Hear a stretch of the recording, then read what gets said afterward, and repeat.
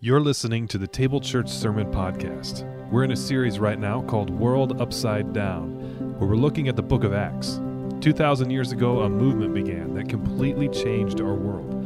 It started with a small, unremarkable group of people who had a remarkable message, that Jesus is Lord of the entire world. So join us as we study the book of Acts and discover the message that turned the world upside down. And if you need anything at all, be sure to reach out to us at hello@tablechurchdsm.org, or you can check out our website, tablechurchdsm.org. Thanks for listening. Good morning. I'm Julie, and we'll be reading out of Acts 5, 1 through 11 this morning. Now a man named Ananias, together with his wife Sapphira, also sold a piece of property. With his wife's full knowledge, he kept back part of the money for himself, but brought the rest and put it at the apostles' feet. Then Peter said, "Ananias, how is it that Satan has so filled your heart that you have lied to the Holy Spirit and have kept for yourself some of the money you received for the land? Didn't it belong to you before it was sold? And after it was sold, wasn't the money at your disposal? What made you think of doing such a thing? You have not lied just to human beings, but to God." When Ananias heard this, he fell down and died. And great fear seized all who heard what had happened. Then some young men came forward, wrapped up his body, and carried him out and buried him. About 3 hours later, his wife came in, not knowing what had happened. Peter asked her, "Tell me, is this the price you and Ananias got for the land?" "Yes," she said, "that is the price." Peter said to her, "How could you conspire to test the Spirit of the Lord? Listen, the feet of the men who buried your husband are at the door, and they will carry you out also." At that moment she fell down at his feet and died. Then the young men came in, and finding her dead, carried her out and buried her beside her husband. Great fear seized the whole church and all who heard about these events.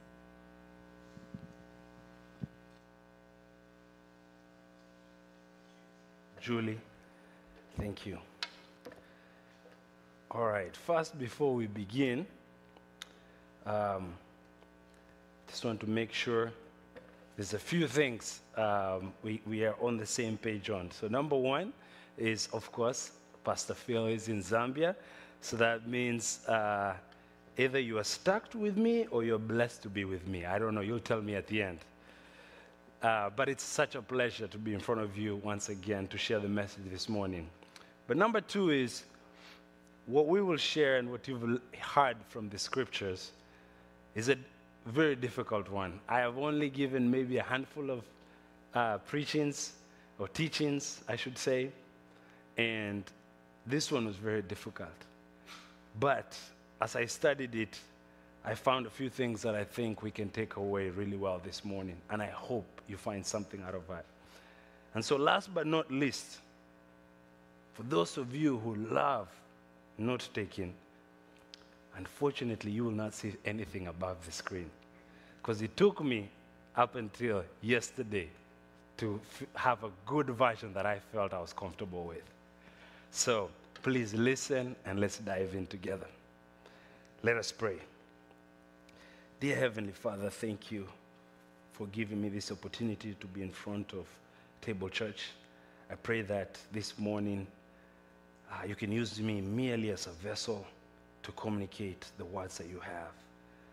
I pray that the Holy Spirit can come amongst us, and that it can minister to our hearts, and that it's not be my words, but your words this morning. It's in Jesus' name I pray and believe. Amen. For those who do not know me, my name is Moses Bomet. I am one of the missional directors here at Table Church. And as I said, I am blessed this morning to be able to give the teaching. See, when I was a child, growing up in Africa, I loved to play with different things and create new things. You see, my parents, from time to time, would buy me some toys that I enjoyed deeply. Either a new remote control car, or maybe a plane or something like this. But over time, like any other child, I got bored. I'd play with the toy and it would become old news. Because mom and dad was not going to buy me a new one, I had to think of how can I be creative to enjoy this toy in a new way. So what did I do? I would dismantle the toys and try to come up with some new creation. More times than not, I failed. But that's a different story. But one of the things was, as I would make these creations, I needed energy, which all of them were powered by batteries. So one day I had this idea, these plans, and I looked, I needed quite a few AA batteries. I went into the house, started to trifle through the remote for the TV. I didn't get enough. I started wondering, where will I get more batteries? Then this thought came into my mind, ooh, Dad, in his bedroom, keeps extra batteries. So I go into his room, and unbeknownst to him, I took those batteries for my creations. A few moments later, I think it was maybe a day or so later, my dad was using the remote control and needed to put new batteries because those ones were not working.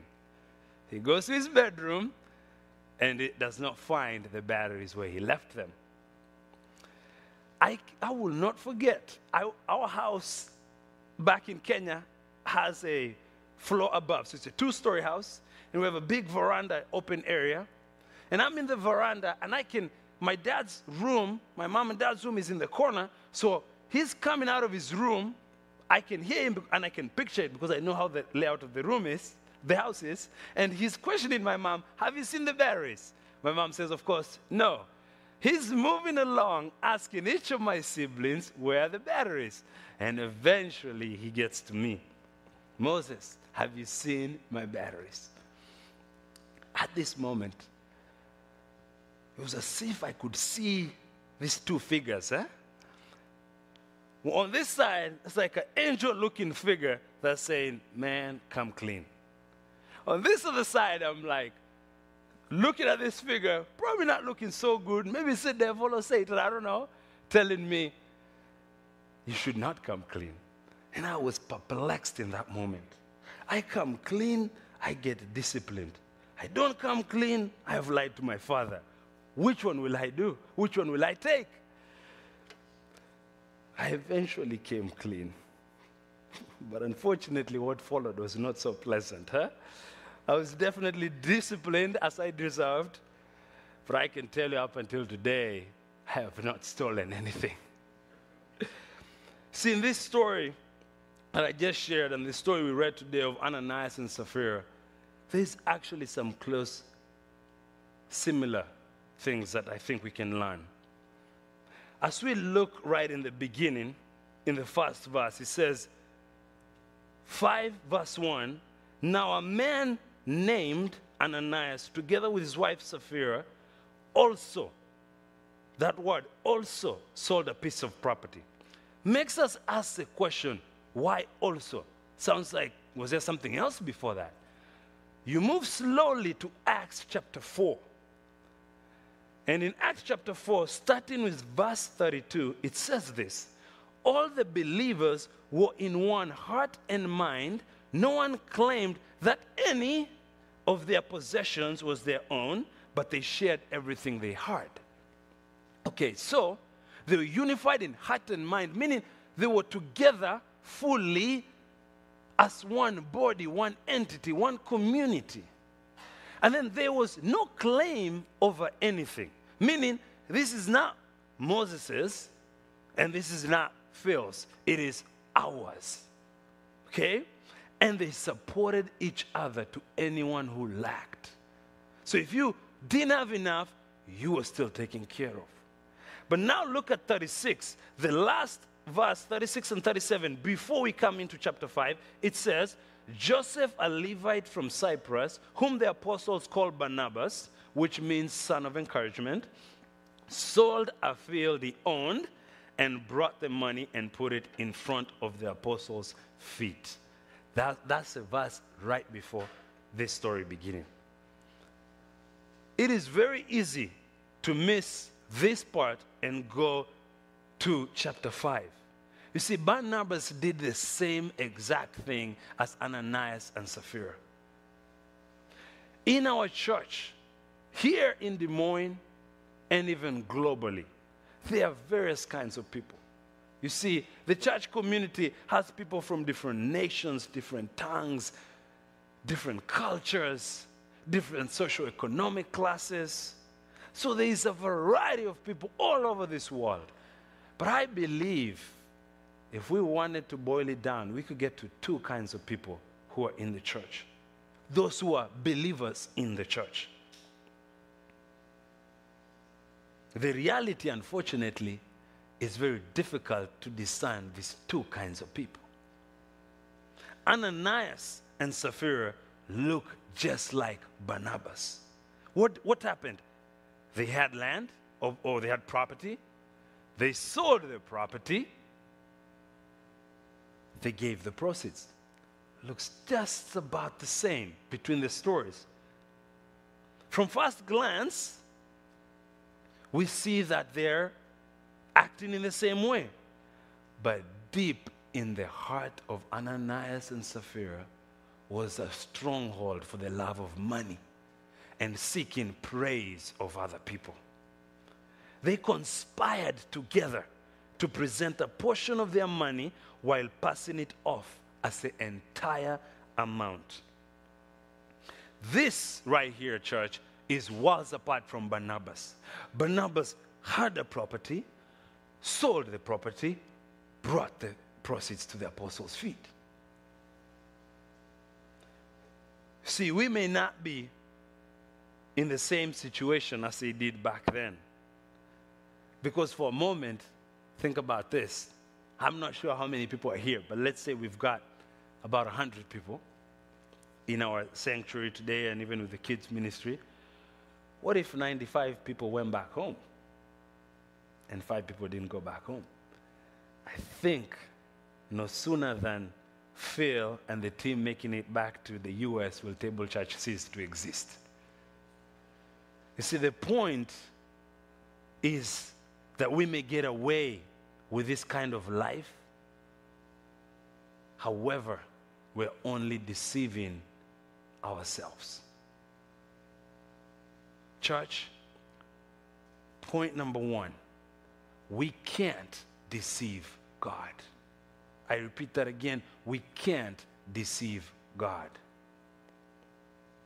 It says in verse 3, Then Peter said, Ananias, how is it that Satan has so filled your heart that you have lied to the Holy Spirit and have kept for yourself some of the money you received for the land?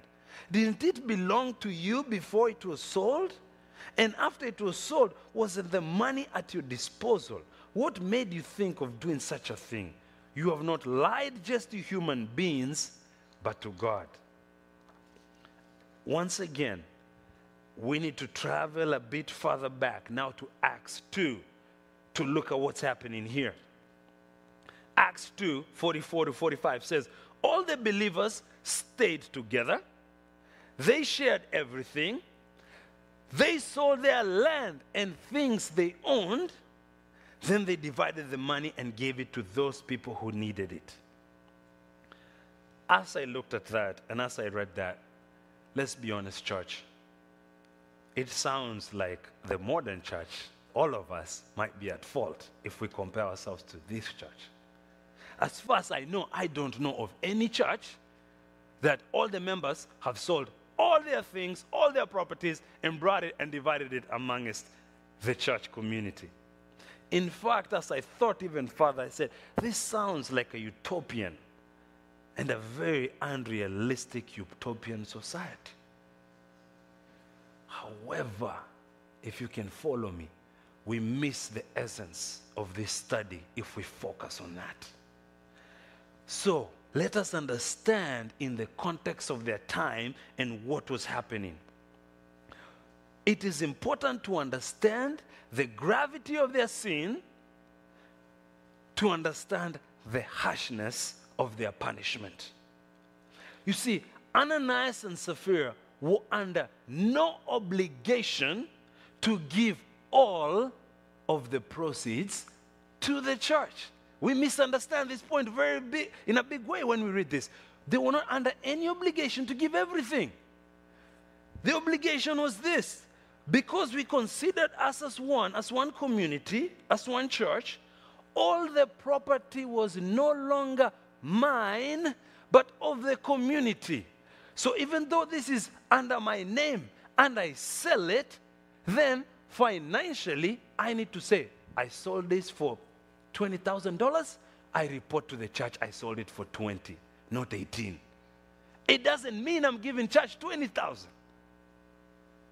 You see that big difference between thinking it's, oh, all of it needs to, no. It is saying we need to be open and report accordingly. In other words, simply be honest.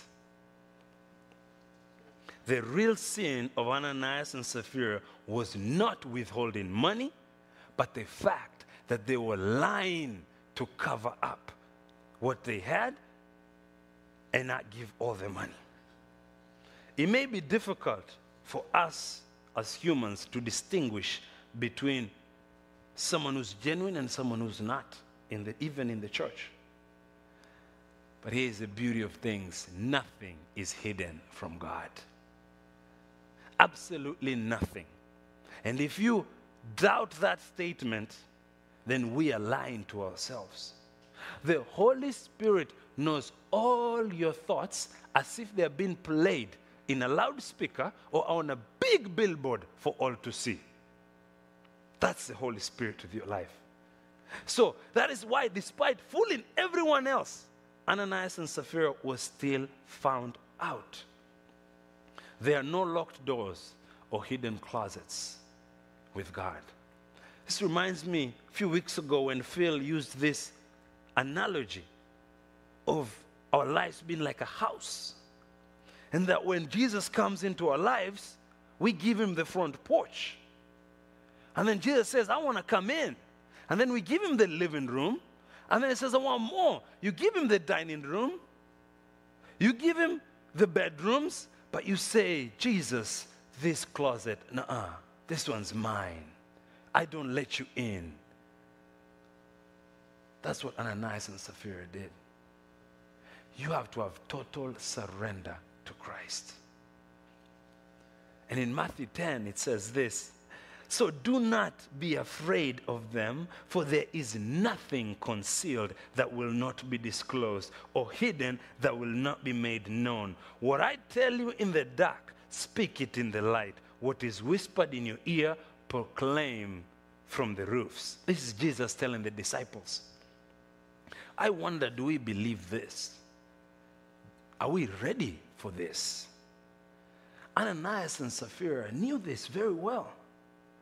But the love of money and being interested in the public praise mattered more. They forgot that the only true one who deserves all our praise. I can't see inside any of your hearts to discern if you are Barnabas or an Ananias.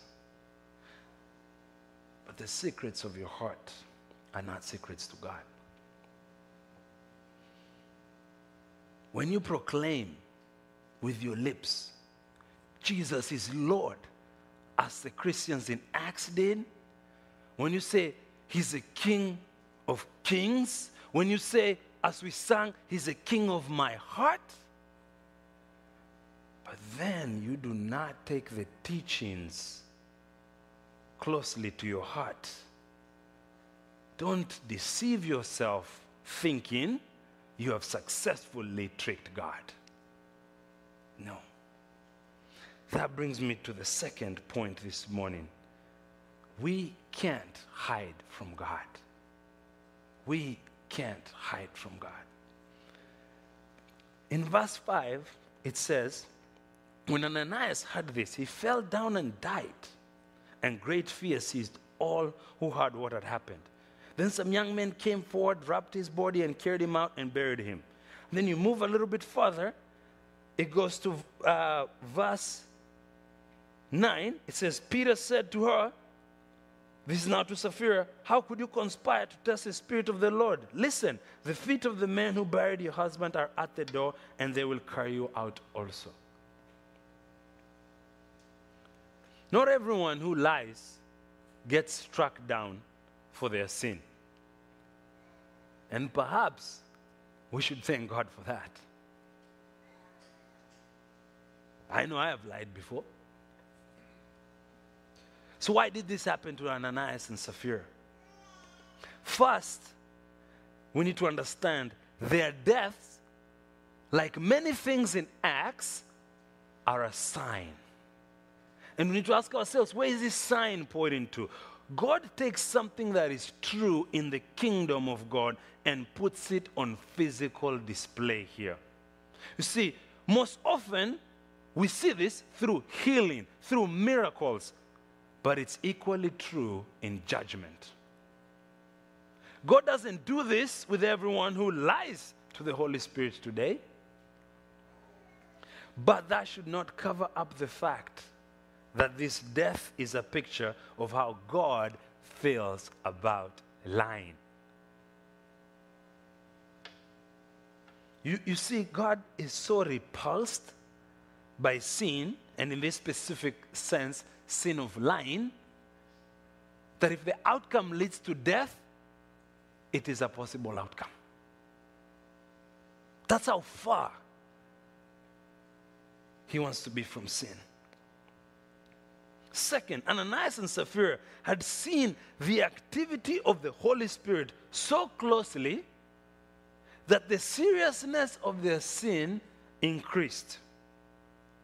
Think about it this way. Like back in their time, in the temple, the closer you got to the holy place, the more significant is every blemish. It's like a light that is helping expose darkness inside a house, and I dare say inside our own lives. Sin leads to death, and there's no question about that. You cannot spend more and more and more time with God without having conviction happen in your heart about things that are sinful. Listen to what it says in Colossians 3. Do not lie to each other, since you have taken off your old self and its practices, and you've put on the new self, which has been renewed in knowledge in the image of its creator. Renewed in the image of its creator, who is God. God is not of lies. He's a God of truth. Now, here's something I found very ironic and eye-opening. Ananias' name means God is merciful. God is merciful. That means that we could potentially deduce that he was most likely around and a witness of Christ's death. Yet despite being recipients of this great grace, the love of money, the love of public praise superseded that. You see, he traded this grace for the money and the praise. I've been blessed in my life to be able to travel a variety of countries in this world. And every time I travel, there's something that can be difficult. And those who have gone outside the borders of the United States can relate to this. It's exchanging your money. Trying to understand how much is this $1 worth in euros. For me in Kenya shillings. You know, Ghana cedis, Tanzania shillings when I go to the different African countries. And sometimes it's so confusing and you don't understand how it's working or what it means. But I think of that as earthly currencies, and perhaps there's a heavenly currency. The heavenly currency is actually very simple. It's very simple. The heavenly currency is this. I came to this world. I became a man. I traded my life for your life. on the cross so that you can be saved and we can be reunited forever. We trade that for these earthly currencies I just told you about.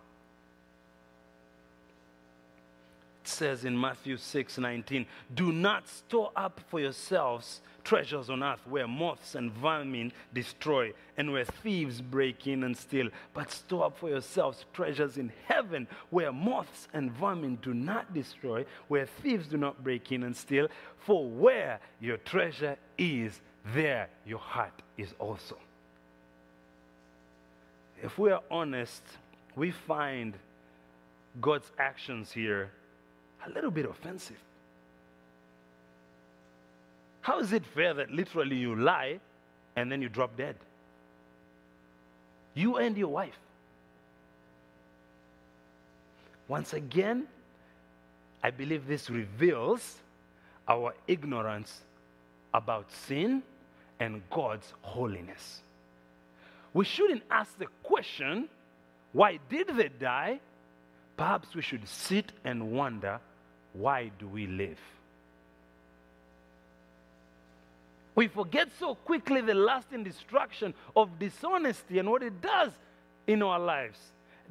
Dishonesty can destroy marriages, can destroy families, can destroy churches, relationships, and above all, it can destroy our witness of the gospel to the world. It hurts us, it hurts others, and it hurts God. So it's this simple, church. If we're honest, even when we make mistakes, things can be made better. God is patient with us, slow to anger.